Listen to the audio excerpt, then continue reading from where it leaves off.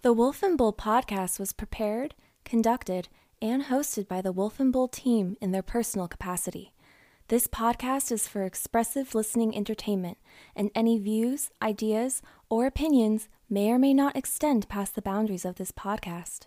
Conversations or specific comments on behalf of the hosts and guests are for entertainment purposes only. Due to language and potentially offensive topics, listener discretion is advised.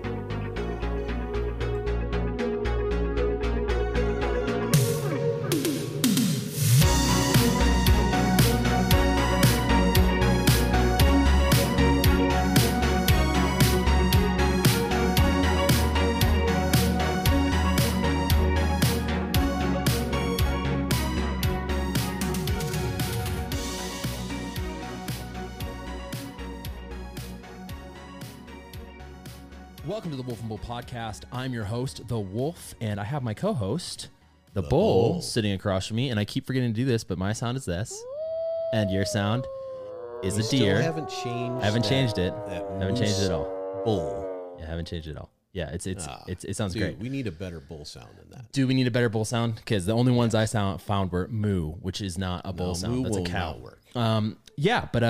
Across from me is the Bull, and today we have a special guest, Professor Mark Joslyn. He is the professor of political science at the University of Kansas, author of over 50 journal articles, and author of the intriguing and impactful book, The Gun Gap, The Influence of Gun Ownership on Political Behavior and Attitudes. Welcome to the show, Professor Joslyn. Thank you, Wolf and Bull. It's nice to be here. And I guess I'm in the Wolf and Beowulf den. The den, yeah, the den. It's Yeah. in the den. Yeah. It's The the dungeon. the scientific Not the dungeon. reference. It would be a bad thing to be in a dungeon. And before we get started, just a quick reminder to our listeners, if you like what you hear, make sure to follow us on Instagram for the latest updates, and a subscription on YouTube would be fantastic. And make sure to give us a 5-star review on any of the major listening platforms. We are also making waves on TikTok, so you can find us there as well. But how is everyone doing? Good? I'm doing great. Yeah? Yeah. It's early in the day. I've Not your bedtime yet? No, I haven't had to take a bull nap yet. So I'm doing quite well. How about you over there, Professor Johnson? I have not taken a nap yet either. That's very good. You notice there's certain age category. You know what though? There is, I'll never forget this. This was, I don't know, 30 years ago or something like that. I went into an appointment. I was still young in the sales department. 30? No, okay, 40 years ago. Anyways, I was still young in the sales department with this company I was working for, and I went into this office, and the person I was supposed to meet up with wasn't there. And I asked the secretary, "Where is this guy? He's late for his appointment." "Oh, he'll be out in like 5 minutes." And I said, "Why are you whispering?" He goes, she pointed over this way, and there was this little office meeting area over there, and I peeked my head around the corner, and there's a guy laying on the conference table asleep. Not slumped over the conference table, actually laying on top of the conference table. How did you know he was asleep? He could have been dead. Well, I was worried. I mean, he didn't have his hands over his chest, and he was asleep. He was taking a power nap. And I thought, all these old people, man, they take power naps. What is that about? Yeah, you had a millennial You thought. know what's such a good thing is to take a power nap, man. 15 minutes, boom. This happened, a similar story. When I was in grad school, my dissertation advisor, and he wouldn't mind me talking about him in this regard, when I first met him, they told me, "Go upstairs. There's this guy upstairs. You need to talk to him about your project." And so I go upstairs and I knock on his door. There was no answer, but the door was just ajar. And so I peeked in there, and there he is. He's just flat out on his, he had a third row of his van that he had pulled out. He took up in his office, and he sat down, and every day he'd take a nap from 12 to 1. And so after he invited me in and he kind of groggy woke up, as we got to know each other for longer periods of time, I came back to that story. I said, why do you sleep at 12 to 1 every day? I was in the Navy, evidently. He was in the Navy, and he went on the long ship trips. He 12 to 1 every day, and he never got out of that habit, 12 to 1 every day. So wow. But the question I would have asked, and I'm sure you probably did, was why did he use the back seat of a van as his couch in the office? That's a longer story. I'm not sure we want to hear that His one. couch, home. Yeah, exactly. There were some other issues going on that we will not discuss. Yeah, well, should I get into the monologue? Yeah, absolutely. Okay. I'll make this really quick, nice and concise, as I normally do. Oh boy, maybe I can get that power nap in right now. Just right? go ahead and fall asleep. America is an incredibly dangerous country. We have data of every sort to convince you that at any given point you could arrive in the afterlife. Wait, no, that's not right. 3 in 10 U.S. adults are now religiously unaffiliated. Let me start over. America is an incredibly dangerous country. We have data of every sort to convince you that at any given point you could end up deceased, ending your lineage and legacy, resulting in a complete nothing burger when your shot could have been a verified Kobe Bryant three-pointer. With most causes of death being health-related ailments, almost all of them have sugar intake-related causes. You'd think that the FDA and the CDC would be concerned about what sugar is doing to their consumers, but that's probably a question for another energy-related episode. America is an incredibly dangerous country. It's comprised of dangerously armed people who happen to own pew-pew devices. Many have misunderstood this subset of society. Why do they need F-15s and maybe some nuclear weapons? Isn't there a better way to be safe, like trusting the police, whom we've been told over the last few years that we shouldn't trust? Wouldn't finding identity with other much safer groups be more conducive to a more secure society? Besides, this group can't be at that large and impactful, right? I mean, gun owners can't be that large and impactful. That's why we've brought in our guest today to discuss the differences between gun owners and non-owners, and how understanding that difference or gap can represent an important explanation for voter choice, voter turnout, perceptions of personal and public safety, preferences for gun control policies, and support for the death penalty. Wow. Yeah. It's That's kind of a excellent. weird one. Yeah. Yeah. I like you're starting down another podcast trail there. Yeah, I got Had distracted. to reel yourself back in. Yeah, But you had to talk about Kobe Bryant in the middle of that? I did. Come on now. Why? Because he's the best three-point shooter of all time. R.I.P., man. Why would you bring it there? Well, didn't you? I didn't. I thought you did. Well, you inferred wrong. Swish. So, Professor Joslyn, before we jump into your book today, I'd love to give our listeners some insight. As a professor at the University of Kansas, what got you interested in political science and teaching? Were you always interested in teaching political science? No, I wasn't. And just before, I think Stephen Curry might. Here you go. Oh, There you yeah. go. Okay. Kobe Bryant was not quite a three-point. Maybe I threat. should look. Maybe I should no. look. No, I hadn't planned on teaching political science at all, and not teaching, period. My route to where I ended up was very circuitous, very almost random at certain points. I did an MBA first. Now that was the late 80s or mid 80s. I recall the most famous movie at the time was called Wall Street. I don't know if you remember that movie, and that was impactful, and I wanted to be that guy, and I wasn't. But I stayed in academics, and I started to enjoy the writing and the theorizing and the discussing of topics, and I got an MA in economics along the way, and that got me quite a bit more serious about academics in general, and I applied to a school in St. Louis, Washington University, and I got in and took off from there. And so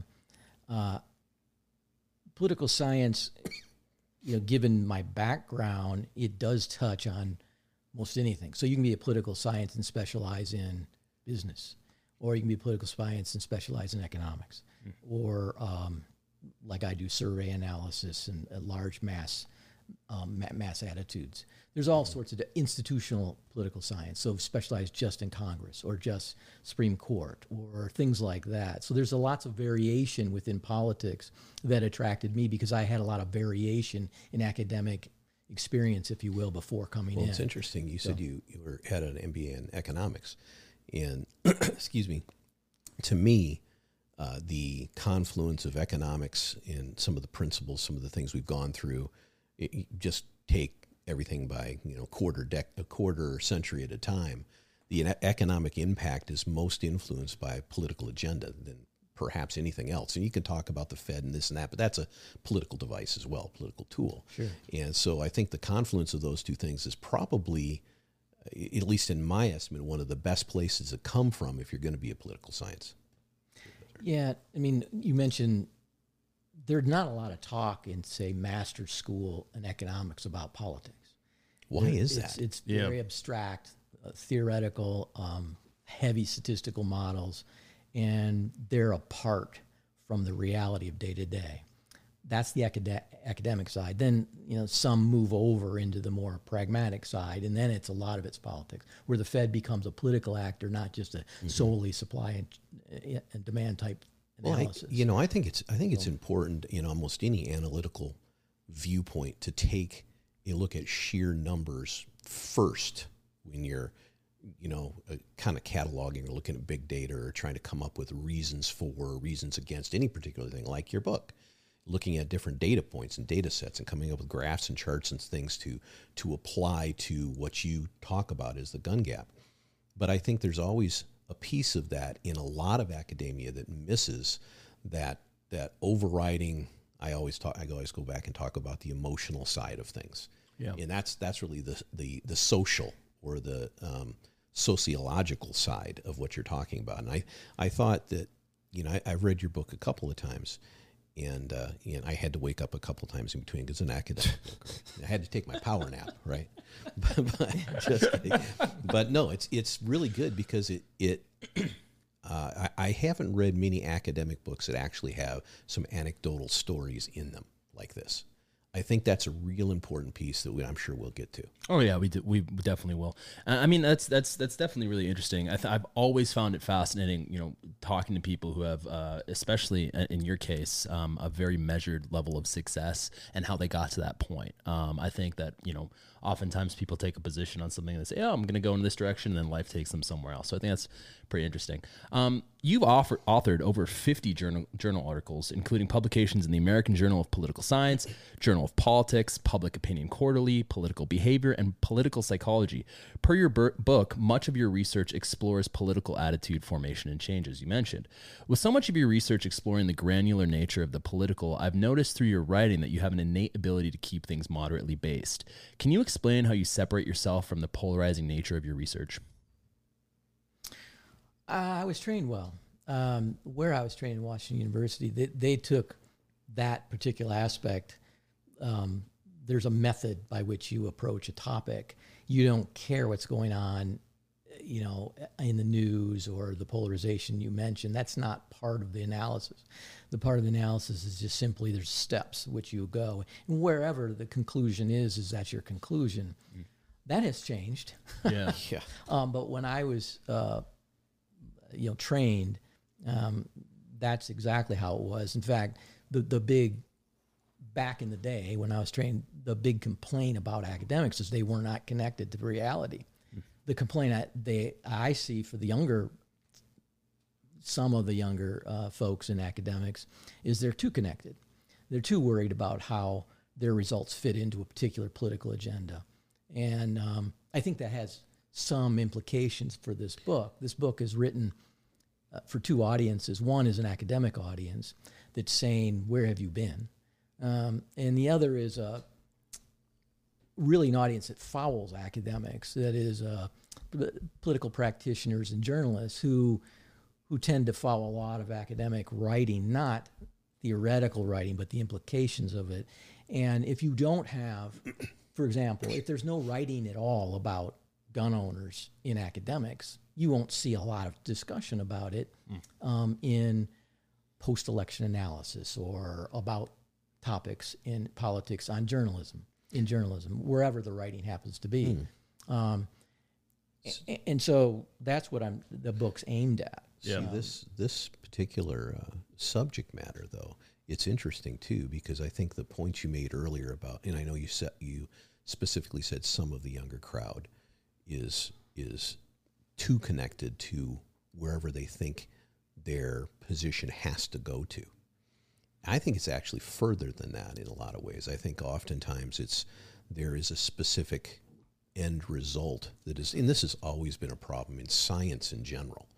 You're looking for a specific result because you want to, get a grant to do further research or whatever the case may be. So you're tying in your analytics to point you in that direction, which is the spin game, correct?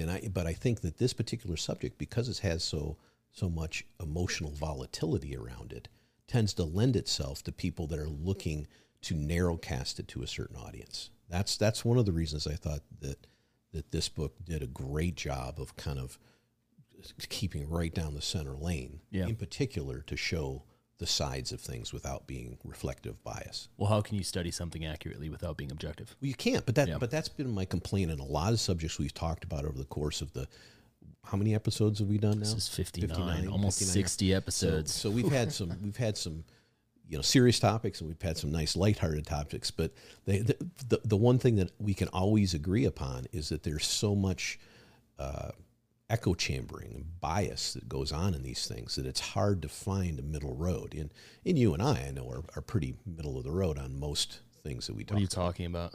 Except you're kind of a radical at times. Yeah, no, I consistently say that I'm black-pilled, which is probably something I should stop saying, but it is what it is. I do think it is quite interesting, though, from the nature of your book to go to Bull's point is, very often when I read scholarly subjects, you can kind of read between the lines and see some of the bias, at least these days.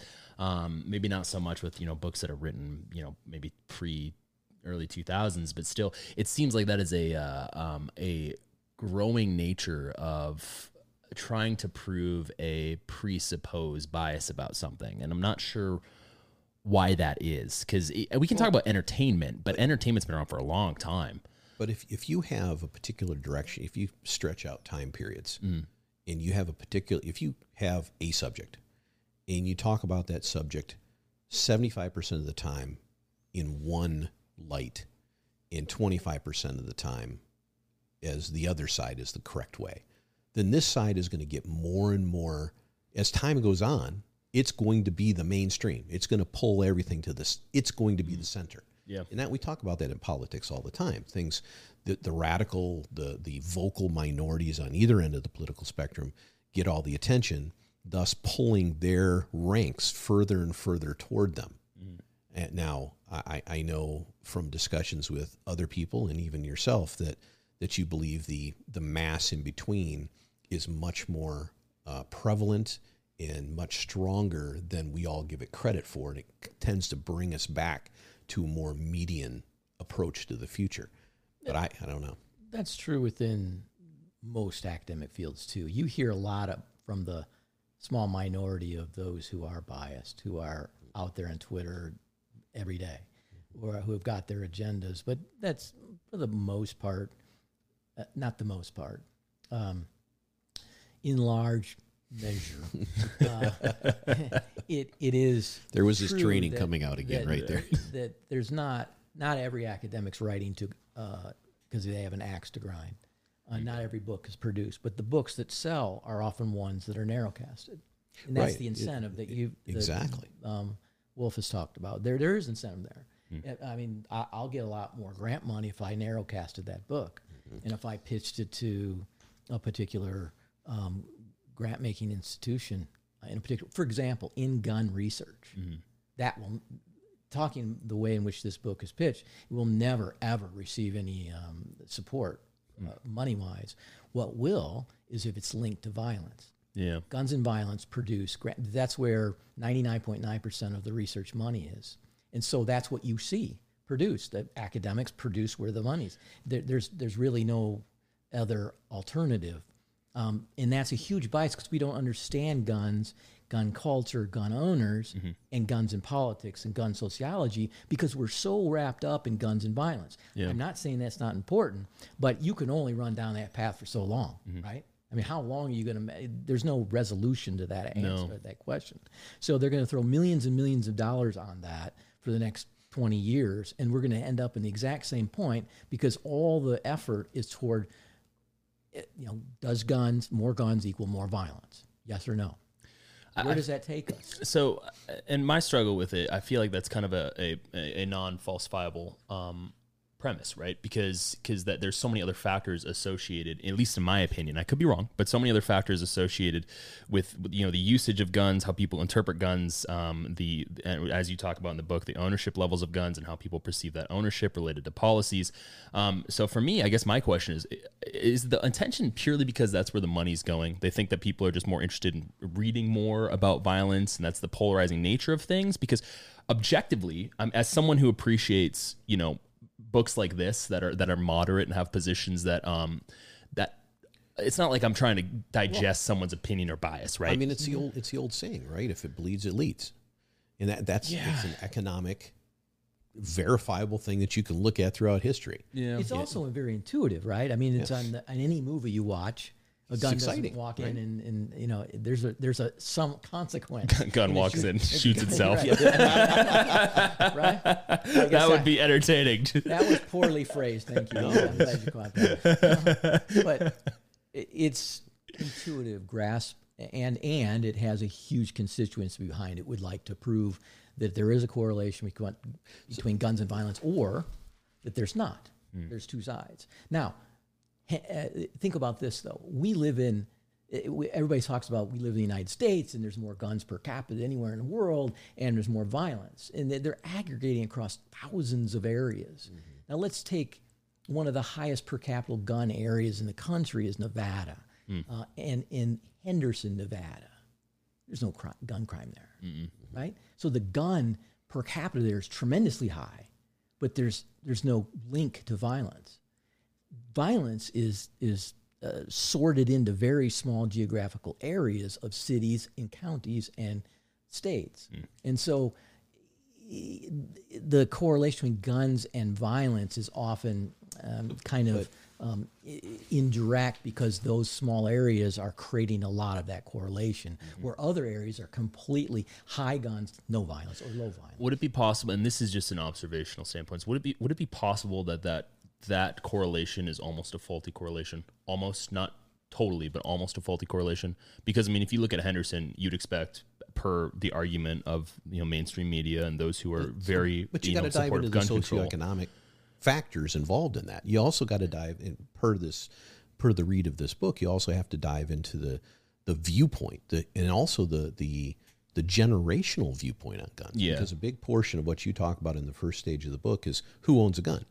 And the demographics around that, right? And people that own the gun have a gun culture in their family history or their associated family history, whether it's from hunting or whether it's from a sense of patriotism or whether it's from a sense of military kind of background. All those kinds of things apply. So you got to look at that, and the demographics in the United States have continued over the course of the last century to push toward urban dwelling, away from the rural, and toward family generationally that have less and less contact with these. I've always had the opinion of them as tools, which I know you've mentioned in the book once or twice. It's pushed away from using these tools as anything to identify with their personal safety or anything else. And that's an interesting, because it's a direction our country is still going. It's not changing. Well, that's why I think that, because I think a lot of people hold that position. And as someone who is biased in this area, because I do own a firearm, my perspective has always been, it's a tool until someone picks it up. And at that point, it could still be a tool, or it could be a weapon. It could be something that could harm someone. What it becomes changes with its usage. Yeah. So I guess my point about the faulty correlation being that it's almost like, and this is the frustration I've had with a lot of discussions in America, is it's almost like we've taken a position on things, be it guns or religion or certain rights in certain areas, that are almost watered down so much that making the argument in and of itself in the, like, say, for example, the advocation of gun control. The argument's so watered down that it's almost as if they don't take into consideration the alternatives, which is, yes, we can have measured gun control, but also have a culture that understands weaponry. We can't have both, in my opinion, when it comes to the argument from MSM. And I think it's a faulty correlation because... No, right? That's what it is. I agree that they want to dichotomize it. You can't have both. No. Right? But we do have both. A sociologist who does study this and who's got a very nice view of this in terms of moderation, in terms of thoughtfulness, and trying to understand things as opposed to grinding an axe. He says guns are normal, and normal people own guns. And if you start with that premise, you look around and that's true. There's just too many gun owners to say it's not true, right? And that if you take that and take it out farther, it isn't quite as scary as the world as one side would suggest. Most guns, 90 millions aren't involved in anything nefarious at all. Most gun owners aren't involved in anything nefarious. You hear about the very tiny, tiny fraction that exists. And so that's going to scare anybody, but that doesn't mean these two cultures, as you mentioned, can't coexist. Yeah. They have a more difficult time coexisting when everybody is pointing fingers at each other and saying this is bad or this is good, etc. If more people would approach this in a more sensible way, as opposed to how politicians approach it and those who have incentives because of who's voting for them, et cetera, then we wouldn't have much problem. And that was true in American society in the 1970s. Yeah. You look at some of the data in the book, there's no polarization on this issue at all. And that's probably at the peak of how many guns that were owned by families. All people had guns or were very familiar with guns. It was almost 50% back in like 72, it's still I think. Over a majority of people live in a household with a gun. Yeah. That's true today. And so, and most non-gun owners know a friend who has a gun. It's very common. The question is it as dangerous and as powerful politically as it should be? And I think it's overrated in a sense in terms of that. One of the premises of your book is that this gun gap, and you've used that term in several different ways in the book, but the primary one that I see is that it's not necessarily ignored, but it's a minimized but probably fairly critical indicator of voting patterns, of not just on a national level, but even a state and a regional level. And I agree that it's missing, but it's still a very, very volatile political football either way.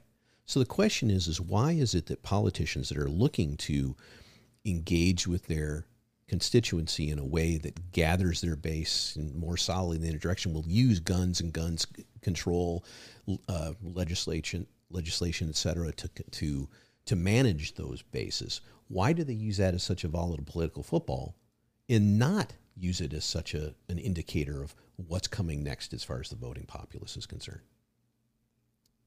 I don't know. That's why I was confused. Oh, no, that's what led me into this book. I certainly the angst and tumult about guns is obvious to anybody who watches our politics. You can see it in the commercials. You can see it in there. So politicians understand they can divide up the pie in a particular way that creates a positive election outcome for them if they use guns as an issue. But it's not discussed as an important group or as a group at all, like gender is, like race, like wealth, like age. And we can go right down the list, education versus non-education. It's completely ignored. You and I, both you know the different coalitions from Democrat, Republican, and they're all full of different categories of people. Guns is absent. It's identity politics missing one identity. Yeah. Right. But it's out there because, like you said, politicians use it on occasion. The parties differ on it when they decide to on an election, on occasion, not always. And but the people who communicate politics to us, journalists, don't use it at all. They talk about it legislatively. You've heard about it, but not about voters. But as a group, a membership group that's powerful, right? They talk about the NRA, right? But that's not what this book's about. This is about millions of gun owners who aren't even associated with the NRA, how they vote, predictably one way or the other. Do you think that it might have something to do with the fact that if they recognize that coalition as a group, then that coalition will thus enact because your book points out that there's more civic duty to some degree associated with gun owners, how they view themselves. Do you think that if they were recognized as that group, that civic duty and involvement would increase? Do you think that's why they avoid that? I think there's a counterintuitive nature to this particular subject. And it jumped out at me when I was reading a portion of your book that talked about how when, the Democratic Party would win the White House, Obama, for instance, and there was a lot of thinking that there was going to be negative legislation against the gun ownership crowd, which there was not, by the way. As a matter of fact, it kind of went the other way in some aspects. Mm-hmm. But because of that, the gun lobbies, hell, I'm surprised they don't want you to vote for Democrats. Because every time, if we're talking about economics again, right? The Smith & Wesson makes a lot more money when a Democrat's in office than they do when a Republican's in office. Yeah. So some of this stuff is a little more Is that the counterintuitive game? than some of the- well, What? hold it. Get my tinfoil hat There's out. some pretty interesting evidence. I mean, the best salesman for guns was Obama, and the worst was Trump. A couple of them went bankrupt, the gun makers. Yeah. So, and the NRA didn't do very well under Trump either. They had to move to Texas, didn't they? Well, Or are they moving to? I don't even they know. did. They moved to Texas. New York Attorney General attacked them on all sorts of different issues. But when there's a Democrat in office, gun makers and gun interests generally do better. Because of the threat of more regulation. You mentioned something a second ago, though, that I hadn't really thought about as much, and I don't know why, but the people that communicate with us on all levels, including a lot of the platforms that are out there now, I was going to say mass media, but I want to Mainstream media. I was thinking of mass shootings. We'll probably get into that at some point, but mass media is primarily from huge population zones.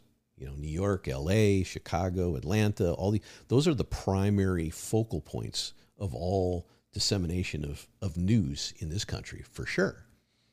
And that is, if you look at your socioeconomic data that you put together in here, those are the areas that have generational absence of this gun or this tool in the house. Absolutely, northeastern. So there's going to be, I saw in some of your charts, there was a 20 or a 30 point general normal gap between the viewpoint of non-gun owners versus gun owners over in their safety and security in a certain area.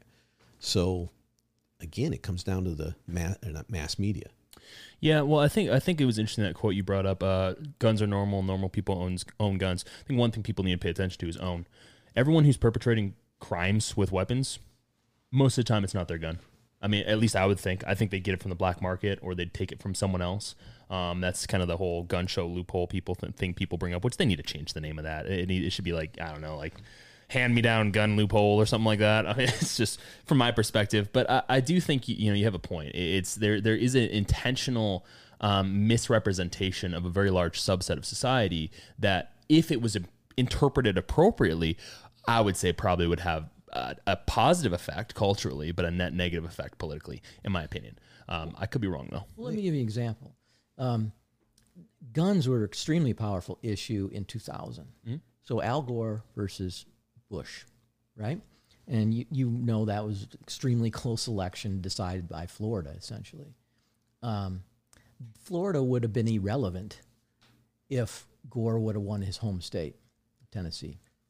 He lost his home state. And the Democrats, post-election analysis, elite Democrats who get together and think about why they lost, attribute that loss to guns. His strong gun control positions, which were, reflective of the early 90s under Clinton, in which he was helpful in passing federal legislation. One of those pieces was a ban on AR-15s, right? And so Democrats thought he was just too tough on gun owners. We have to do something, right? And so the next time around, they changed their approach.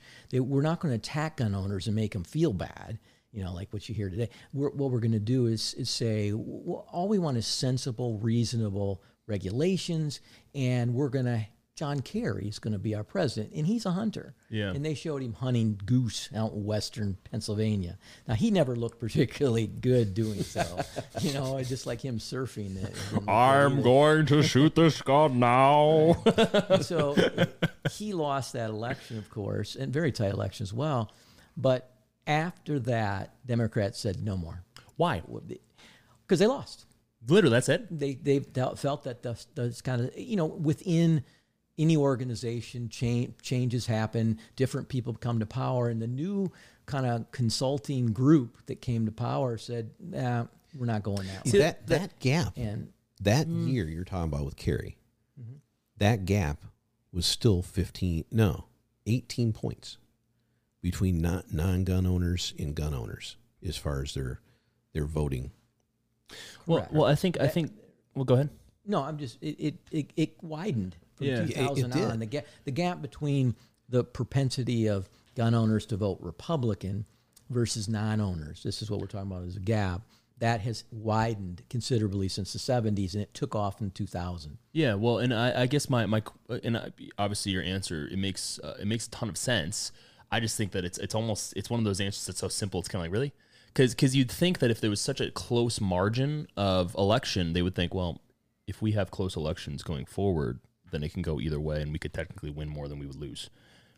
Right? I don't disagree. That's part of the book. Like I said, I wrote it to journalists and those who advise campaigns. Yeah. I don't understand, why they pulled back so quickly on this issue. They could have been very moderate on the issue and won many more. Remember, Republicans own guns, the greatest percentage of that group of Republicans own guns, but there's more Democrats and independents who own guns than Republicans. Right. So there's lots of gun owners that aren't Republican that are very viable for Democrats to attract. Yeah. But you're not going to attract people when you're attacking them. Yeah. Right. If you were just listening to the major media outlets out there, you would think the only ones that actually own any guns are old white Republicans that just got out of church that day. Right. That's the perception that people are given them. Or the Yeehawks. And also guys. the only people against them are the ultra liberal downtown New York, Antifa kind, the people, that would rather throw Molotov cocktails and use a gun. Oh, but Antifa's very pro-support of guns. They're they are pro-gun. You want to talk about pro-gun group? That's a pro-gun group right there. I guess my whole point being, it just seems counterintuitive, as you were saying, because John Kerry, look, I think the reason he lost probably... Bad hairdo? I mean, obviously, it's got to go back to the fact that all elections are fraudulent. I'm Here we go. Joking. Yeah, exactly. But I guess my point being is you'd think that the parties would understand if they took a moderate position on some things that they would have a chance to win more. Because as someone who is a gun owner, as I mentioned earlier, so everyone notices, don't ever come to the freaking the den. We're dangerous here. I see that and I say, okay, well, I know there's Democrat candidates that I support some of their policies. Tulsi Gabbard's a great example. She's fantastic. I like her a lot. She's very moderate. I'm not a huge fan of her gun policy, but she's not out here saying that I'm a dang yee hick guy down in South Alabama who's ready to pull up whatever the flag was, the rebel flag that people hate so much, or a Confederate flag. So that's what I appreciate. And you'd think that most candidates would be like, that's probably a good position to have, because as we've discussed, the people who have the most power are the people who are loved as opposed to the people who are feared, in my opinion. But it all comes down to economics, which Mark was talking about earlier. If his background's in economics, people don't get elected unless they have a lot of money in their coffers. And if their party base, if the DNC or the Republican Party are pulled to the right or pulled to the left, then if you want that base and you want that money and you want to be the guy on the stage talking to the opponent at the end of the day, then you've got to move. What do they say about primaries, right? Primaries always fly to the direction that is furthest away from the center.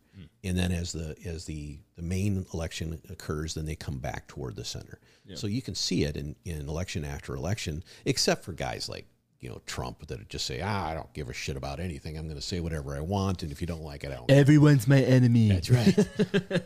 But go back to Wolf. I'm looking right at you. We're the same. Your basic point is, why are the parties doing this? Yeah. And one thing to remember about any way of looking at politics, you don't have to impose rationality onto them. And then they're just not. They're entities full of a lot of different people who are, some are extremely bright, some aren't. It just depends. And they don't always make the right choices in terms of these issues. And depending on the issue, as you mentioned, Bull, a lot of these issues are fraught with emotion and principle. And so they're making decisions with emotion, principle, and strategic electoral positions in mind. All three of those together suggest you're going to make the wrong decision sooner or later. And they often do. The NRA in the 70s was not aligned with either party. And at that moment, they were up for grabs. And they were growing as an institution, getting stronger as an institution. And Republican Party welcomed them. It was a smart move electorally. because the NRA recognized the power of so many people that were members. And they instead of doing the old institutional analysis, we'll lobby tightly and go to your office and try to convince you for legislation, they use their members in terms of electoral pressure. And that, at that point, everybody started recognizing, at least practitioners started recognizing the power of a gun lobby, and further, i.e., members. And so, what the book details is, gun owners have a huge inherent advantage in mobilization versus non-owners, because if you buy a gun, the odds are sooner or later. First, you'll probably take a class or train with it. Second, that will involve target shooting, and you might go to the range. Let's say over 50% of gun owners go to a range regularly. They buy ammunition, they target practice, they meet other gun owners. That kind of group is a perfect place for parties to mobilize people. They interact with each other. They talk about guns. They talk about the issues in politics of day. They're located in centrally located places like that. Then you have the NRA structure imposed on top of that, which has offices in every state, I believe in counties as well, and all the way at the federal level. So they have a huge organizational structure in which the Republican Party can pull from and use mobilization techniques to get people to come out and vote. And then underneath that, you got gun ranges, informal social groups, hunting groups. All of that is perfectly suited to organization, get out the vote. Where non-gun owners have nothing in common, except one thing that mobilizes them: mass shootings. Yeah. Right? That's the thing that has started slowly to counteract this structure that the gun owners have. But as I showed in the book, gun owners are far more likely to show up at polls and vote, whether it be for a mayoral election, a student board election, or presidential election. Mm-hmm. Now that's just from one aspect of mobilization. The other aspect is most elections, many of them, threaten gun owners' interest, right? Yeah. The Democrats are, we need to regulate more. We can even do reasonable regulations, but a lot of gun owners don't trust that, right? Because the Republicans say, no, that's slippery slope. They're going to really regulate you, don't. So I have something at stake. In almost every election, a gun owner feels like something they have might be taken away from them. Then secondarily, there's this huge structure out there in which it's easy to mobilize them. Mm-hmm. Another important part of the book that is often unrecognized, I show in there a statistic, gun owners stay in one place more than non-owners. What that means is they're easy to find. So young people don't vote because they're always moving around the country at young, and so they're hard to mobilize, hard to find. Once you move into a place, you don't register. You have all sorts of different things you have to do. Gun owners tend to stay in one place. They own a home, more likely to own a home than non-owners, and they're more likely to pay their mortgage off than non-owners. All that means I know where they're at. They're reliable voters. They're reliable citizens. And I think you had a statistic in there as well on top of all that spoke to how they view voting in general. Is it a duty or is it just a privilege? Right. And the gun owners felt it was a duty as opposed to the non-owners, which speaks to more than just the ability to organize them. It speaks to kind of a disposition or a viewpoint. It's not just the government is always something to be watched, which, that's frankly one of the main pillars on which the United States was formed in the first place. You better watch who the government is back in England, because if you don't, they're going to tax you into oblivion. Right. Oh, really? Didn't we just pass something with another 87? Hey, be careful there, Bull. Be careful. You're calling the kettle black there. No, I'm not a kettle. I'm not calling anybody anything. Yeah. I'm just the point is that the idea of having a watchful eye on those that are quote unquote in charge is from a person that's almost entirely logical based as my first premise, makes a heck of a lot more sense than blindly trusting everybody that we vote into office, because Jesus, that's insanity. Yeah, well, and that's the thing I think is interesting about gun owners specifically, is because it does seem that there is an inherent distrust, which I've never really understood trust of government, in my opinion, ever. And that's maybe because I took political science classes. Isn't it more trust and verified than distrust, though? I mean, I forget who said that first. I know it was in a Reagan speech years and years ago, but that's kind of what it is. I'm going to trust you. Well, I think I think it depends on. I think it depends on the group we're talking about, right? Because I would see that there's not very much government criticism from my demographic. I wouldn't say that. I'd say there's a lot of fall in line, listen to the popular subject, discuss with the group, and be accepted by the group by agreeing with anything that comes out of the popular group's mouth. I think that a lot of groups, specifically millennials and Gen Zers, actually fall subject to that, which may change. Hopefully it does. But at the same time, I do see, through the book that, from the data from the book, that there seems to be almost a staunch solidarity among gun owners, as you were saying, when it comes to them interacting with each other in opposition to the public and social trends of bigger government and bigger control. Is it because it's a voluntary solidarity, though? I would say so. I mean, I look at what you brought up as far as structure is very interesting to me, because when I think of gun ownership, I think of more this individualism, but there's structure on top of that is not often recognized. And you point that out very well, but there's also very large structures, just generally unions we could talk about, that are very important to the fabric of our society. And we can talk about the pros and cons of that forever, but they're required to those that belong to unions. They're not voluntary, or not in most states, and pretty soon probably never in any state. They're if you're going to be in this career path, then you're going to be part of the union. So the NRA may use its strength to organize, but it's kind of herding cats over here. The other group is the unions, if you will, that I'm talking about, maybe AFL-CIO or something like that, is a required membership if you want to be employed by this group. So the money that you contribute over here that funnels to whichever party they're going to funnel it to, it isn't a voluntary contribution. Yeah, but I do think gun ownership and gun involvement in groups is probably voluntary. I mean, that's what I'm saying. Yeah, absolutely. I don't think there's any data outside of that to suggest that it isn't. Maybe it'll change. But I do think that you brought this up earlier, but I do think it'd be something to talk about, and we kind of touched on it. You in your chapter 1 of the book, you mentioned gun ownership was a bipartisan issue. That's no longer the case. Obviously, that much is true with the declining rates of ownership among independents, which is 32% in 2016, and Democrats which is 24% in 2016. Yet Republicans have remained steady. I would love to talk more about if Republican gun ownership over time will be subject to decline over the next few years, or do you think it's going to be steady or go up? I don't have any reason for it to believe it would go down. It's as you noticed in some of the data, it's stayed steady since the 70s. So it's got, Republicans are being reinforced in terms of gun ownership, meaning their party agrees with it. Democrats, if you're a Democrat gun owner, there is some dissidence, right?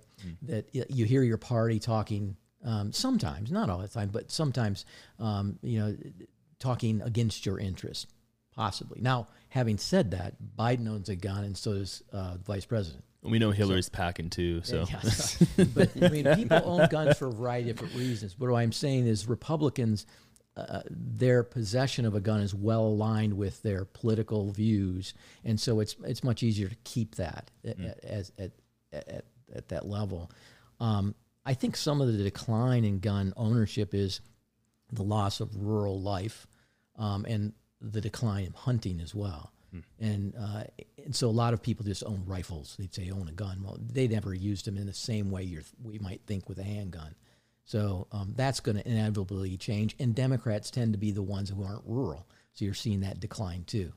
I don't see Republicans going down in terms of that. Now, to that point, I obviously, while reading your book, I read a few articles. An article from May of this year, 2022, for future listeners.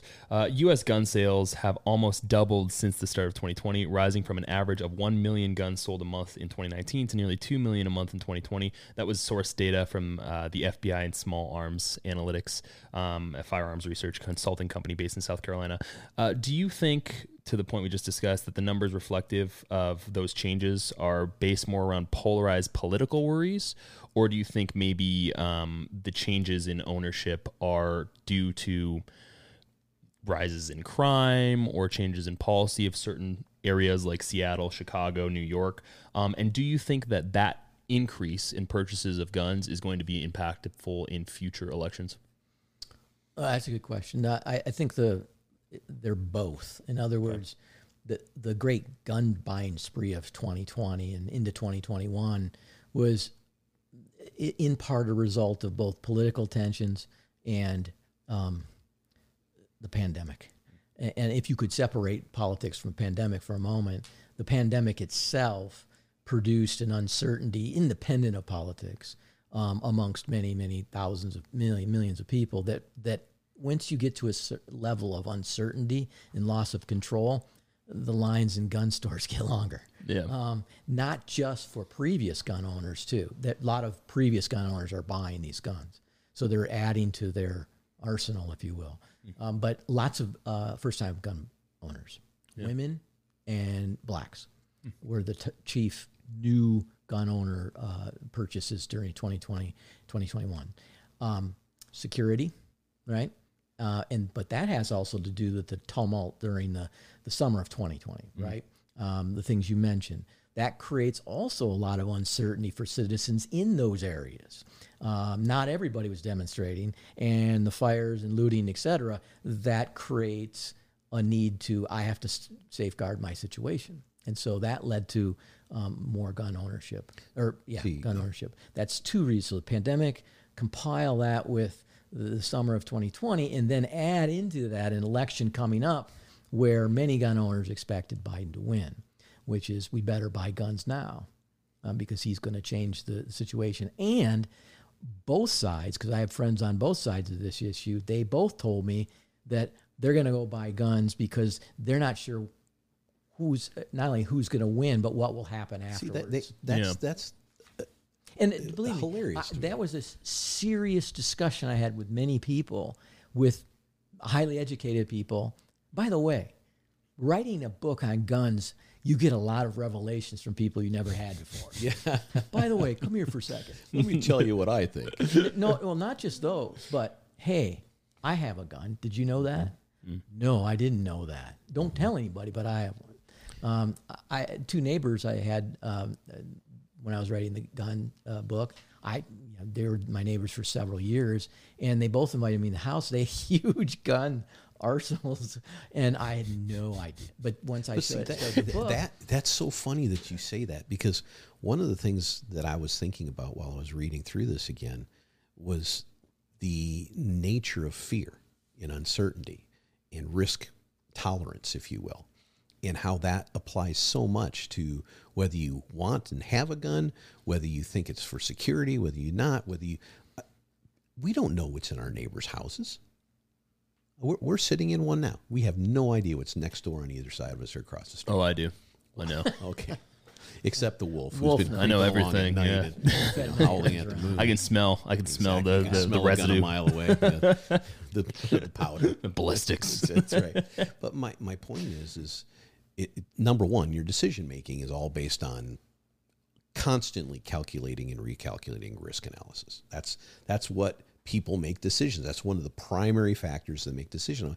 And when uncertainty comes in the picture, and more outside circumstances that are out of our control come into, we need to protect ourselves. So now some people look to guns as a method of solidifying their false or real sense of security. Sure. Other people look to communities, other people look to church, other people look to all over the place. But it's not surprising that these statistics go in the direction they do. But my point of it is I don't feel about my neighbors in my neighborhood. I don't know what's going on inside their houses, the ones I don't know. Not at all. I don't know whether they have a frickin' bazooka in there or a BB gun or nothing. Or an F-15. Well, exactly. An F-15. They're more I'll know likely that. to have that. Yeah. And the thing is, if you told them you were writing a book on guns, they might. In other words, the judgment that they were worried about was gone. But the question is if I saw all those houses and said, that one has 3 guns, that one has 0, that one has 15, that one has a cannon. from my point of view, I forget my point of view for a second. How does it change your thinking about the people around you? Because what my whole point is the perspective of one side versus another. Yeah. I'll tell you that some fascinating data I ran into, and it's published in the book, is if you own a gun, you would, this is in general, because I know a lot of gun owners who say, nah, no way, I wouldn't do this. But in general, most gun owners feel safer in neighborhoods who allow guns, who have guns. Henderson, Nevada. So they want more guns around them. And the more guns you own, the more likely you want guns around you. You feel safe with more guns. Non-gun owners, it's just the opposite. I mean, complete opposite. They do not want, they don't feel safe with guns in the house. They don't feel safe with guns in the neighborhood at all. But the extending question, though, Mark, is what do they feel safe with? Yeah, because you did mention which group? The non-gun owners. Because you did mention in your book with no guns. Yeah. Yeah, well, but okay. Could I touch on this? Because he did mention this. You said that particular group, guns are not conceived as a means of empowerment. Rather, they're seen as destabilizing, is what we're talking about. So I guess to your point, that is a viable question. If you live in a world where no guns, it's implausible, at least from my perspective, to assume that there would be no guns. I mean, someone's going to get a gun. If it's illegal, if all of them are banned, it's not like that just removes the danger of someone having a firearm. Well, so the counter to that is there's less likelihood, right? If you pull all the guns out of a confiscate non-criminal all, having a firearm. Well, I think the criminals will still likelihood have a would go rougher up. time getting them too, supposedly. Of course, they don't have trouble don't think getting so. anything else in this country. That Yeah, they I don't want, think but- so. I think it'd be easier. Well, I'm not disagreeing with you. I'm playing devil's advocate. Well, the reason but I'm I- just saying, if all guns disappeared off the face of the earth tomorrow, I would go, okay, great. Then we could have this discussion about knives. Well, I guess Right. and that's my point is it's just such an interesting observation just from my perspective, because I mean the reason my wife and I, the reason we chose to become owners is because of that particular facet of risk, right? So during the 2020 rioting and stuff like that, there was some stuff going down in our neighborhoods, and we're like, we probably should get something, just in case. We'll never likely use it unless we go and train with it, but other than that, I mean, I have no intent to use it in my home. That's a bad thing if I use it in my home. That's like a DEFCON 5. Like, that's not the one we want to be at. We don't want to be anywhere near that particular scenario. With that being said, it just seems implausible logically for people to wish away those things and think that's a possibility. You get what I'm saying? It's wishing away reality. Guns have been around since what? Yeah, but they say 246 years 70 in America. in America, 246 but years the in first America. guns were Chinese, like Yeah. almost But everything. wolf and bull, which implies animals of predatory nature. I don't No, know. bulls I saw are- that, he's an omnivore. You should have At heard least that for bull wolf. sound. At least for wolf. That bull sound was like a wounded animal. Not in the woods. everybody would agree with your particular discussion. They're going to say the last thing they want is a gun to protect them. In fact, they see guns as highly risky and unprotected, no matter who owns it. And so they might say, yeah, the less guns, the better. Well, they not might. They do say not only less guns, the better. No guns, the better. Yeah, but then And then the gun rights people feel. I'm not undermining what they feel. They're saying, I feel better with the gun. I feel safer, which is what you just said. Mm-hmm. So you have two groups who completely can't talk to each other because one wants to regulate something this one believes is sacrosanct and I need it in my house to protect my family. And the other is saying, if you have it in the house, it scares the hell out of me, right? So how do you get those two groups to come together? You don't have politicians who pander to them. Yeah. Because when they pander to them, they only create more fear More of a divide. from each other. Yeah. It's a top-down, elite-driven problem. Mm-hmm. It's not citizens' problem. It's the elite's problem. And they win by this. They win by creating this tension because they can win an election this way. They create this tension in all kinds of identity politics all manners, sorts of except different this issues. one. Well, This is why do you mean they except use for it this as, like I was saying earlier, they use it as a political football, but they don't identify it as a primary disparity in how they get into and get thrown out of office. well, I That's don't why know if they can. I'm so though. surprised that this hasn't been something that people have no, grabbed they onto. do identify. I would say, just make this distinction. They identify it as a primary issue. Yeah. But they don't.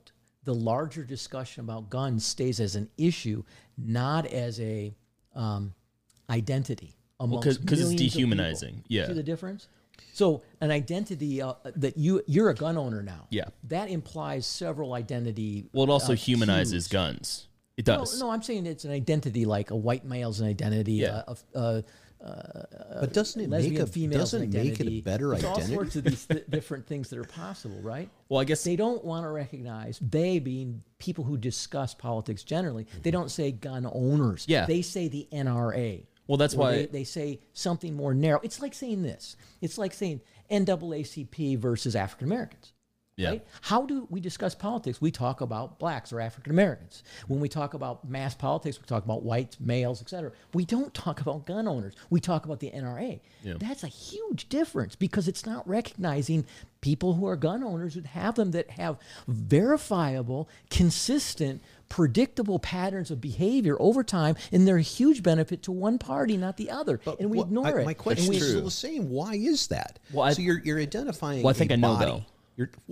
Hold on. Like, you're identifying a body. You're identifying the NRA as this target, right? Yeah. Presumably because you don't want to target individuals. You don't want to demean individuals, the individual gun owner, because they might be. There's a lot of independents that are, matter of fact, more independents than I think you put your finger on it. But It's they better to don't do that demonize with the any other NRA, not the identity. gun owners. Well, They don't do it with the any reason they other don't do it with any other identity because it's advantageous to a lot of groups, specifically in power right now, to dehumanize one specific group. If I say, for example, that you the bull, you own so and so, and you have this thing, but you're a gun owner. To Mark's point, it's much more humanizing from a political perspective and an arguments perspective when you recognize that facet. If they're specifically talking about the NRA, all you're doing is you're creating a spooky monster in a closet you can't see. No one knows what the NRA is. They talk about National Rifle Association. Okay, what does that mean to you? What honestly, what imagery wise, if I said to somebody who doesn't own a gun, what's going to pop into your head? I don't know. I mean, for me, I'm not even a member, and I'm like, NRA, it's a group of people who support gun rights, and I guess they have a lot of money. I mean, that's not threatening, at least if you don't phrase it in a threatening way. It's always a big bad guy in the darkness when it comes to the mainstream media. I understand what you're saying there. I do. But my whole point is right now, every other identity in identity politics is looking at the freaking color of your skin or the how many years of school you went to or not, or all these other things. So they're focused right. They're pointing a finger directly at whoever that identity is, except this one. The reason they're not doing this one is because if they actually give it credence to a logical point, then people actually say, well, guns aren't really that big of a problem. Maybe I could get a gun. And to Mark's point, if you get a gun or have multiple guns, you're more likely to vote for a particular group. Maybe. I don't think we're giving too much credit to some of these people. I don't think they... Anyway. Here's a point maybe related, that the purchases during 2020 reflected a real search change in terms of what our stereotype of a gun owner is. Yeah. Now it's female, now it's urban, and it's also race is involved. And so what could happen over time, and it's to a certain extent it's happening, is that the Democrats are going to have to embrace this sooner or later because a significant group within their coalition is buying guns. And guns are becoming more prevalent, not less, within the Democratic coalition. Now, it doesn't mean because you buy a gun, you convert to Republican. No. Nonsense. That's a ridiculous aspect. But what happens, and you might, if you're a fairly new gun owner, it's just like buying a car. Yeah. You start to see that car around on the street.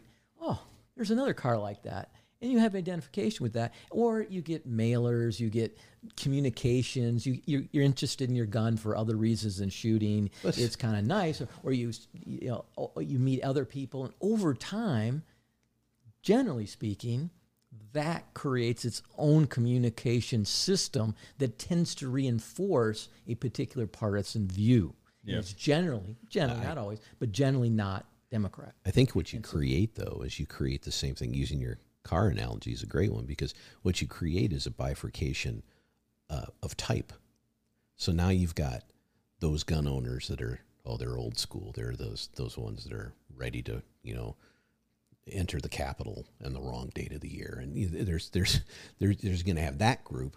Then you're going to have us responsible gun owners that are only buying the Prius of the guns. Right. No, you have that.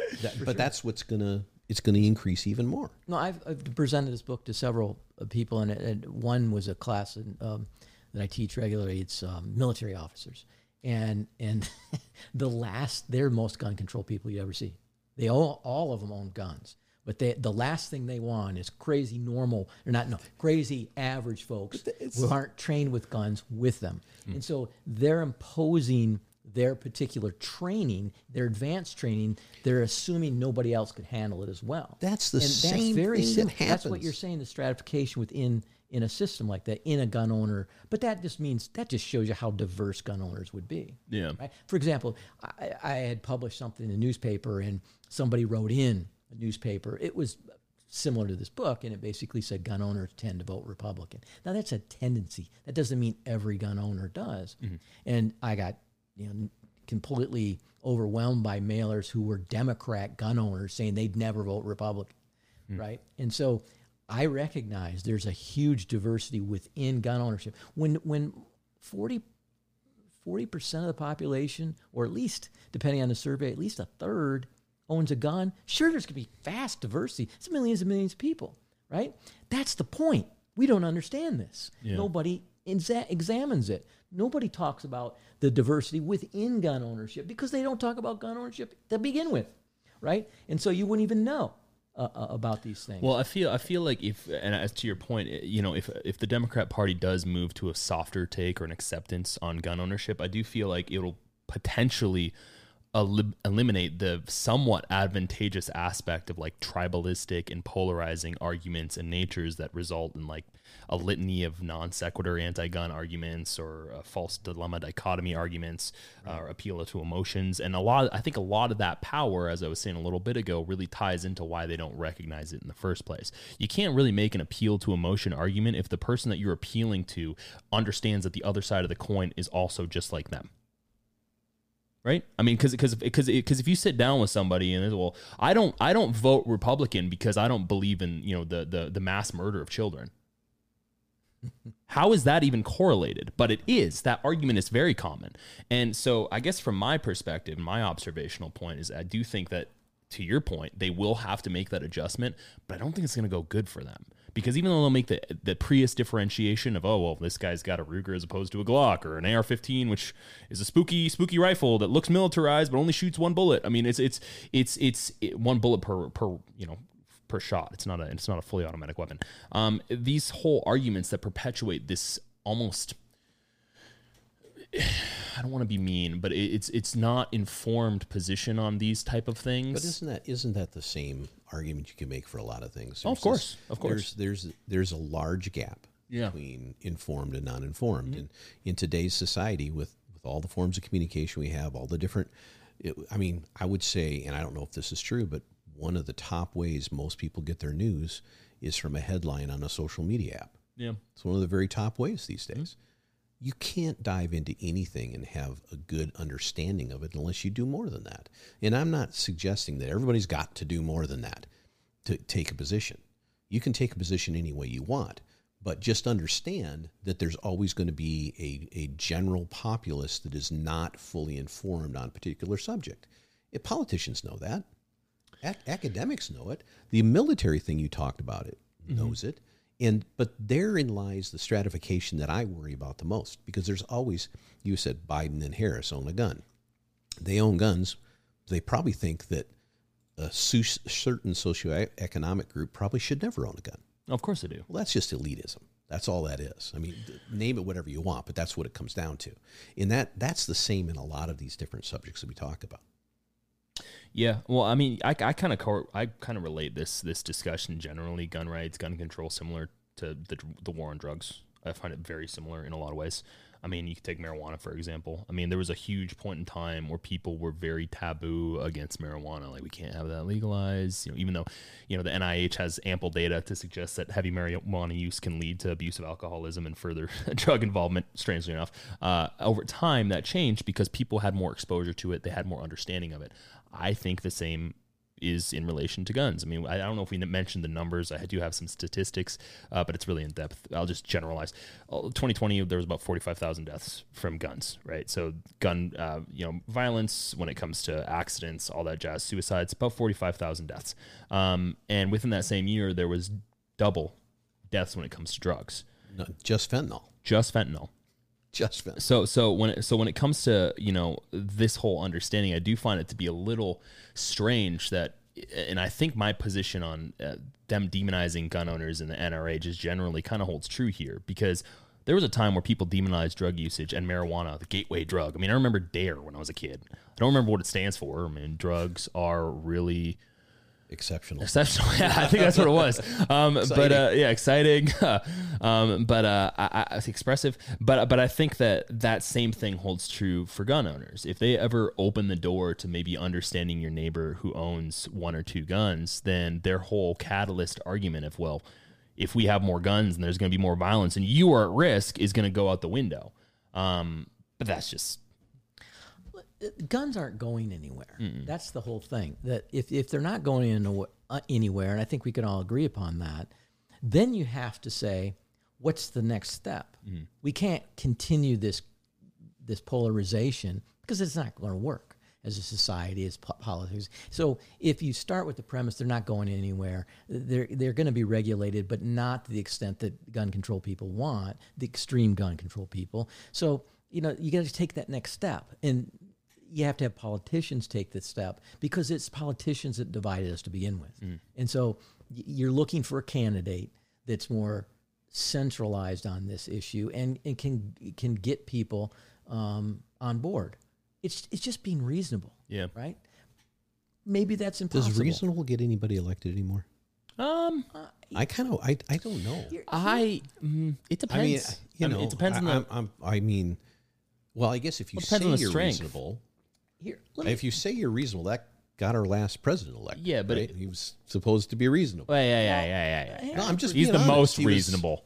He's the most reasonable. Most reasonable. Look, Uncle Joe. Reason and Zable. That's what he said. Sat in the basement. If you think about what Democrats did, they the were smart as hell doing that. Well, they were practical because he's the most moderate candidate that stood on that stage. So he's a gun owner too. Now his rhetoric is appeasing the strong gun control. Well, and he wouldn't know which side of the gun is the barrel or the handle, right? So I mean, it's also that too. I hope you're wrong about that. But what I'm saying, there's room for it. He comes from the kind of Clintonian wing.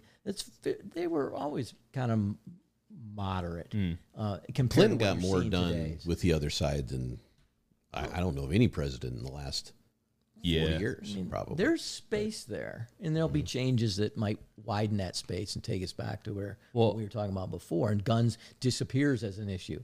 But it'll be a while. Well, I think what'll be interesting, and obviously I think this is going to be indicative of the next major election. I do think it's going to be interesting, to your point, whether moderate wins, because I think when it comes to the mainstream media and organizations that perpetuate this hysteria, hyperbolic type of position on things, they're not trusted by a lot of people these days. And I don't think that's going to go up at all. And that's the main focal point that people had prior to 2020 of determining who they were going to vote for. But when you don't trust the communication coming your way, what's your fallback position? You go straight to the source. Well, okay, that's you and me, right? That goes. I think to it's a lot more people. The ones that are trying to be informed. That is not. I'm not being critical of anybody, but that does not. Think about the forms that come to you in the mail before a general or a primary election, and it has all the different props and this and that, and I mean you have to read every one of them like 12 times to determine if yes or no means what you think yes or no is supposed to mean. Yeah. So you know what ends up happening? People fall back into the position of their category, and their category is determined by 4 or 5 things that we call identities, right? And that's why I think this is such an important piece that is oftentimes missed, because if if you know, if you can't understand or believe the Republican fully or the Democrat fully, and you're a Republican, you're going to vote Republican. Yeah. And if you're Democrat, you're going to vote Democrat. So all the focus has to be right in the middle. And where those people, do they like the person's rhetoric on one side versus another? Is there one or two elements that is more important to them than somebody else? That's what it goes to every time, as far as I can see. Yeah, I don't disagree with you. I think that's valid. I would like to think, and maybe this is just me being just naive old Wolfie. I would like to think that people have gotten so apathetic towards the nonsense that they're just going to disregard it going forward and say, okay, well, I'm just going to read what the candidate says. I'm going to see what he says verbatim, and if that makes sense to me, that's how I'm going to vote. Maybe not. Or they're going to say, why should I vote for anybody? Right? Yeah, but we thought that would happen last time, and it didn't. Yeah, but if you get enough emotional rhetoric ginned up in the populace that hate one person enough or love person one enough or want to be on the right side of history versus the wrong side of history, you can... Yeah, but I think that also goes back to what we've discussed before about the referendum on Trump as opposed to the referendum on Hillary and vice versa and all that jazz. This last election was a referendum on Trump. It wasn't 2016. It was a referendum on Hillary. It was a referendum. Bottom line, it was... So... Which of these two people I don't like do I want to vote for? Yeah, but I guess my point being is I think the referendum might broaden. It'll stop being one individual and start being the whole catalog. And my whole point is if that's the case, which I hope it is, because that means that we'll go back to grassroots politics. That means we'll go back to people learning about what's in their local community, reading about their local politicians, which trickle upwards, in my opinion. If that's the case, then people will start going to the source. They'll stop paying attention to these hyperbolic statements of, oh, well, Bill Masterson decides to support gun rights, so he believes in the total destruction of the children demographic. I mean, we'll go away from that. And I think that we are. Reason I say that is because it seems evident in the lack of trust in areas where you get that information. Your point makes sense in the sense that if everyone just becomes a turtle, if that's a turtle, if we all become turtles, then we're all screwed anyway, it doesn't matter. But if the inverse happens, or the alternative happens, and the fact that we all come out of our shell as turtles and start walking around as upright humans and fully complete the evolutionary cycle of turtle to human hybrids, and proving everyone's a lizard. I think you watched way too many Mutant Ninja Turtles as a kid. Yeah, dude, that's what you did. That was my Bible as a child. Leonardo or whatever the hell was Jesus, Leonardo. And but my whole point being is if that's the case, then I think things will get a little bit more moderate. I think you're wrong. Well, that's great. I hope I'm not. And I'm sorry, but the fallback position, I think, is general apathy. I've got a quote here from his book that we should talk about. We could do that, but I'm just saying that what decides the thing that makes people decide what to do or not to do is what's most important to themselves. Self-preservation. Number one. Correct. Mm-hmm. Correct. So the first thing they worry about is their own sphere. Mm-hmm. And when things are uncertain, as Mark was saying earlier, you have to circle the wagons. You have to be in Henderson, Nevada, surrounded by a whole lot of other guns, or downtown New York, surrounded by no other guns. Well, those are the two positions. Yeah, but you also, in those two positions, you vote for the party line. Sure, but also, and you're not wrong. I think that's correct. With that being said, though, I would say that the people that are moving away from voting party line, because I think there will be a lot of them, because why would you vote party line if you're frustrated with the party that you're voting for? It's not like the Democrats have anybody in the wings. They got Gavin Newsom. Dude, I've voted in a lot of elections. There's never been one that I've been happy with. Okay, but that's a subjective. I'm not saying you should be happy. I'm saying reality. Whoa, we're all in the Bulls world right now, and I'm just my world. I'm the wolf in the Bulls world. But I get my point being is I would like to think that party line, bipartisanship, that type of stuff actually comes back, as opposed to people being able to recognize that candidates are not in and of themselves good and or bad. They're just all bad. Well, and to Mark's point earlier, none of it really changes significantly. There's an underlying check and balance, oftentimes unbalanced, but there's an underlying check and balance that it always is there. Yeah. To correct and hopefully override. Well, to wrap up, I would like to talk about two things. First off, I thought within your book there was an incredible, in my opinion, an incredible story about one of your students. we don't have to utilize the name if that's not the name. But my point being is I think it would be great to discuss his story and the analogy that he gave in relation to his in-laws, and how they came to accept at that point his conceal and carry license and his gun ownership. I think that that's a fascinating story to paint for our listeners. So if people are on the edge or fence of whether they should support or be open-minded to it, I think that gives a really good, place to start. The story about Jim, the student, illustrates the point that the underlying factor that drives people's attitudes toward guns are really their attitudes toward gun owners.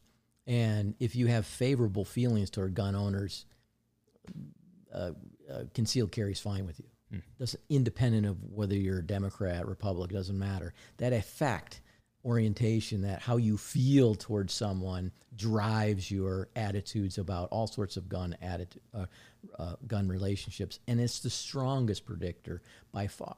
So I just illustrated that point with Jim, a student of mine. He was a military guy, and he's every day you could tell he's a military guy. He was a clean cut shirt, pants ironed, in a sea of undergraduates who don't do either, and so he sat up straight, and he was wide awake, again, unusual, and so he was a great guy in class. And I had mentioned some things about guns and gun control, and most undergraduates are for gun control, and he was not. And he related a story that I thought was pertinent to what we were talking about, is that when he married his wife, his in-laws told him, they knew he carried a gun, and they said, "We don't want you to bring the gun over to the house." And he, out of respect, he didn't do it. However, over time, they got to know Jim pretty well, and knowing Jim is liking Jim. He's just a likable guy. And over time, they, particularly when they went out and about around town, they invited Jim, and over time, they invited Jim to bring his gun when they felt unsafe. And the point is they didn't change their attitude at all toward a gun. They were still gun control advocates. They were still a little bit worried, but they trusted Jim, right?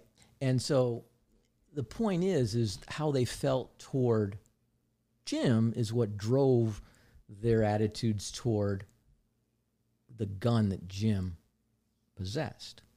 And that's true across the board. We do this with police officers. We allow them to carry guns. Most people have a fairly positive attitude toward, in isolation, toward police officers. But they have a very poor attitude toward gun owners, which is interesting, isn't it? That seems contradictory. It's the same thing, yeah, right? It's rationally the same thing.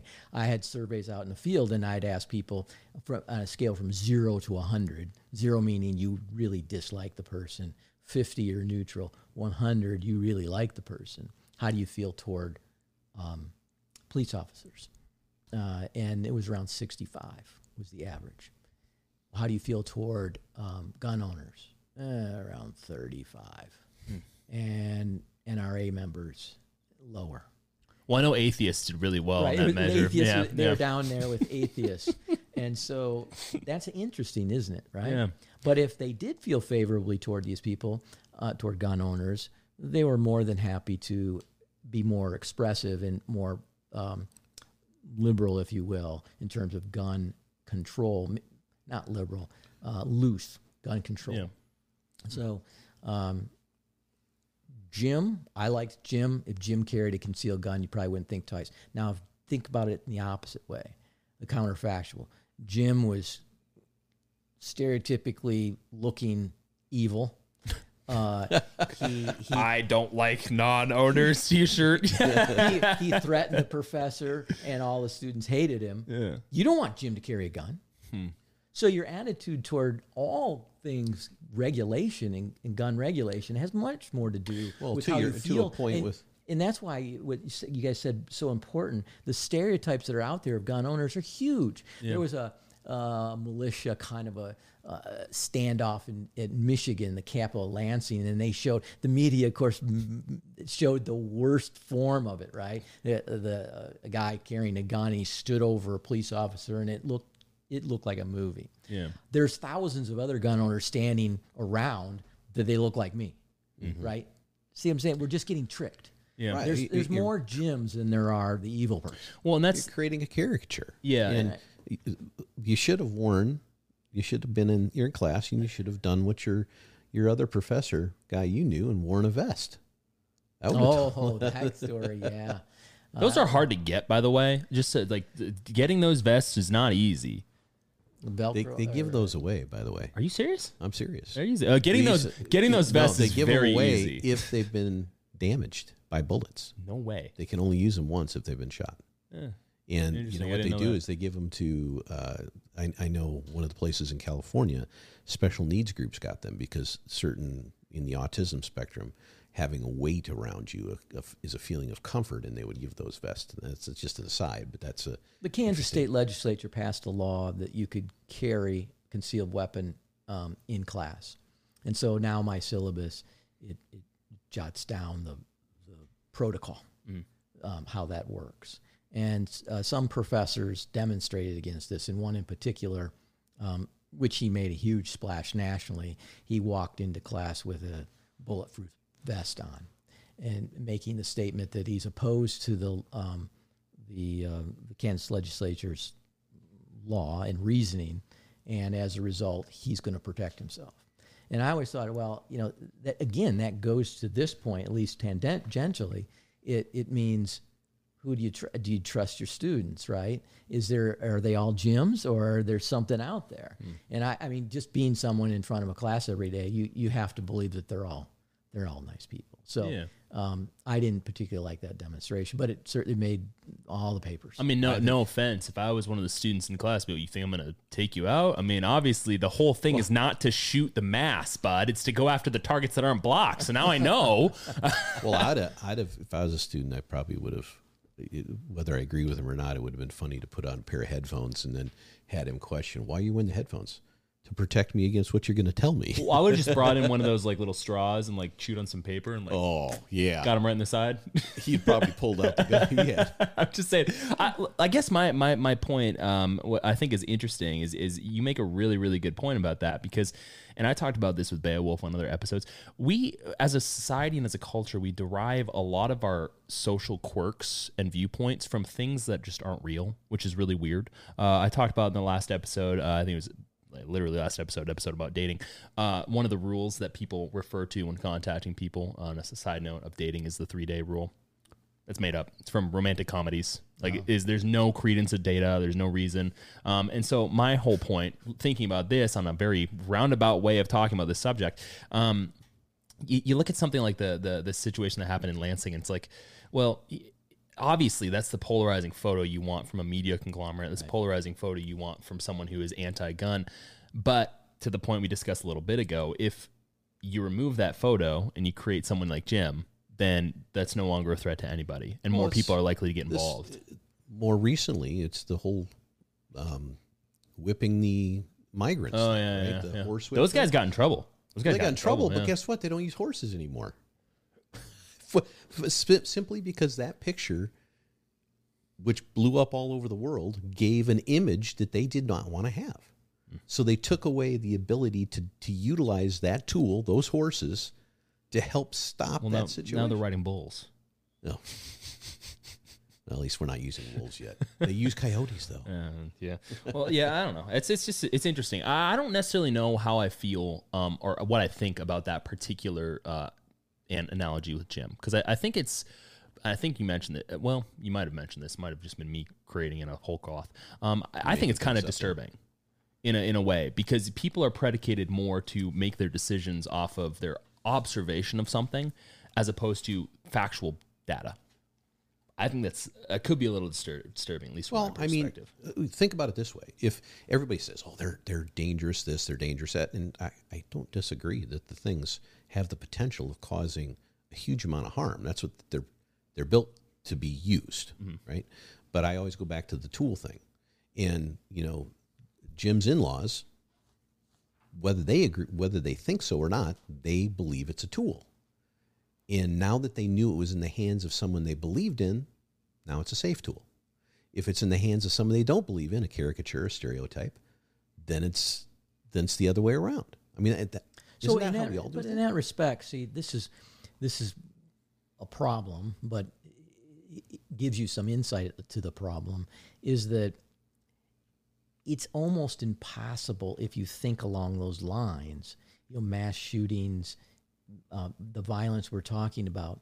If those aren't about guns, what the hell are we going to do, right? If they're about guns, we can legislate that. Yeah. The people in power can do something, look like they're doing something. If it's about a more complex thing, it's not just one variable, there's a whole array of things going on, then they're kind of moot. Oh, you mean it's a hard problem? It's a problem worth solving. I mean, that's the No, that's the thing that drives me freaking crazy. There's no root analysis. We talked before we got on air. We talked about there's just some things that government's not well positioned to handle. All things. And I'm sorry, some things. One thing would be a complex problem that's not just, we can just instantly throw something down and regulate it. It's clearly that goes a back to difficult your problem. original premise, though, that if this was, I mean, this is, I know the word gun that is the central focus of this because of the ubiquity of them and the danger that it implies to have them and all that. But if it was really more nuanced than that, then study the hell out of it. Mm-hmm. That's what needs to be said, not just for the political situation, but this should have as much literature in academia as a space. It should be a psychology course specifically aimed at the usage of weapons. I don't know if there even is such a thing. There's all kinds of stuff out there. Well, the most, in terms of these issues, sociology leads the way in terms of trying to understand gun culture. Second would be public health people are into this. And of course, they're in particular into this because they see guns as a public health issue.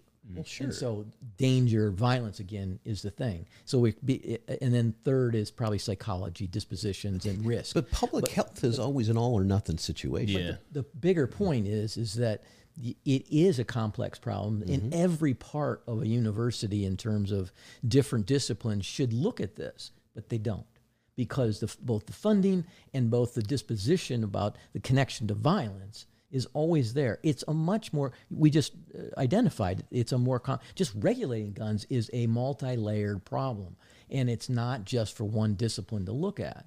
It should be across many of them, and it's not. And until it is, we don't get to that point of agreement. There's got to be agreement amongst those who make recommendation for policy, agreement among politicians and the elites that we got to quit, playing games with this issue and get serious about it. And if you do that, you come to some sort of, balancing act. Not all or nothing. It's a balancing act. How far do we go? And where do we go? We don't always compare ourselves to Europe or anything. That's just a ridiculous comparison. We have to compare. We have to think about our own position and where we need to go. And until elites come to that position, we're helpless. We're just helpless.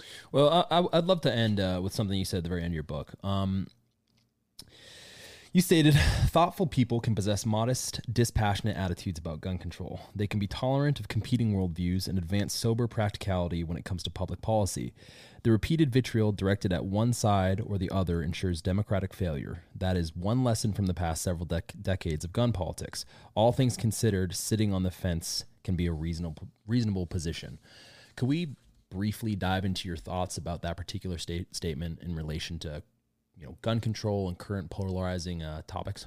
Yeah, I think we just spent some time on it. It's great you picked that out. I like that quote too. That's a good quote. Because whoever nowadays asks people to sit on the fence? Zero. No one does it. And that's the reason I wrote it, because it's a good position to be in. What it says is, as opposed to many people who you were talking about making the case for highly informed people rarely sit on the fence. They think they know the position going in. That's why I like people who sit on the fence that are often, they're honest with themselves. I can see this position. I can see that. I can. Why can't other people? Because there's a lot going on here, right? This is not a simple issue. We've talked about it just now. There's all sorts of different things going on. So let's sit on the fence for a while and listen and think about where we need to go with this, as opposed to a predetermined path. We're listening to somebody else who really doesn't know that much about it anyway. He's just trying to get our votes. And if we did that, if academics did that, if consultants and campaigns did that, and if elite journalists did that, we'd go much farther down a useful path. And we'd have far less violence, I think, as well. But we're not. We're not at all. I mean, think of the contradictions this society does. Hollywood blasts society for being violent, yet perpetuates the thing. Guns are in every movie ever made, yet, they say, let's control them. So, I mean, you have to widen the lens and say, well, this is not just about more access means more violence. It's a social society problem that we haven't even come close to addressing. The only way to address it is get off, sit back, and watch and see where we should go and what we should do, and hopefully support politicians who are doing a similar thing. Sit on the fence. Recognize, think about, you'll never see this, and I don't want to aggrandize this organization, but the NRA is a tremendous organization for special interests. But that's part of our Constitution. You have a right to band together and be represented, just as the AARP is a tremendous organization, just as the NAACP is. But one is tarnished in society and the other's not. What would happen if Democrats actually embraced part of that organization, the part that they could deal with? It would mess them up totally, right? It would create fissions and fractures. Why not, right? Sitting on the fence allows you to see things you never would see before. It allows you to get outside your dispositions and say, that might be possible, that might work. That's what this book is about. That most people that I deal with have never, ever thought about, in political behavior, never thought of gun owners as a group. It's startling how what? And then I show them this data. Wow, that's interesting. I never, really? No, it's really about partisanship, Joslyn. It's all about partisanship. It's really, what you're seeing in the data is gun owners are really Republicans, and that's what's splitting them up. And then I do all the modeling and statistical analysis and still show them, no. It's still, see, they're not sitting on the fence. They're unwilling to see something different. And so we're going to keep running down that path. And more millions of dollars are going to be underwritten for public health and for violence. And both are reasonable, but not reasonable in a larger context. We're not solving anything, right? Yeah. It's just all going the same way. So that's why at the end of the book, I wrote that. And one colleague, the guy who's quoted in the back of the book, he saw that correctly. And it's what it is just a plea to say, look, give it a shot. See what happens. We should give it a shot on many other issues too. Right? There's tons of issues in which we're not even close to being together on. Yeah. Right? Seems like there's a divide for the sake of having a divide. And you know what it is? We're being divided. It's not that we're divided. We're being divided. Our choices are this far apart. If they were this far apart, we'd make the choices. You could still choose Republican or Democrat, but they're close. They used to be closer. 1968 election, not a dime's worth of difference between candidates. That was the lament. Humphrey or Nixon, who gives a shit? They're the same, right? Are you kidding me? Who says that now? We're not polarized. Our choices are polarized. Think of the difference. We're not probably polarized on guns either. It's just that the politicians are making us choose between this and this. So don't willingly go for it. Sit on the fence and say, I don't agree with you. Yeah. I'm not saying I'm a gun rights person. I'm not saying I'm a gun control person, but I don't agree with you polarizing me, because that's what's going on. They're playing with us. They're dividing the pie in a particular way. Elections are all about winning, no other thing. And if I can get you and you to disagree, and that makes me win. Thanks for listening to the Wolf and Bull podcast with your host, the Wolf and Bull.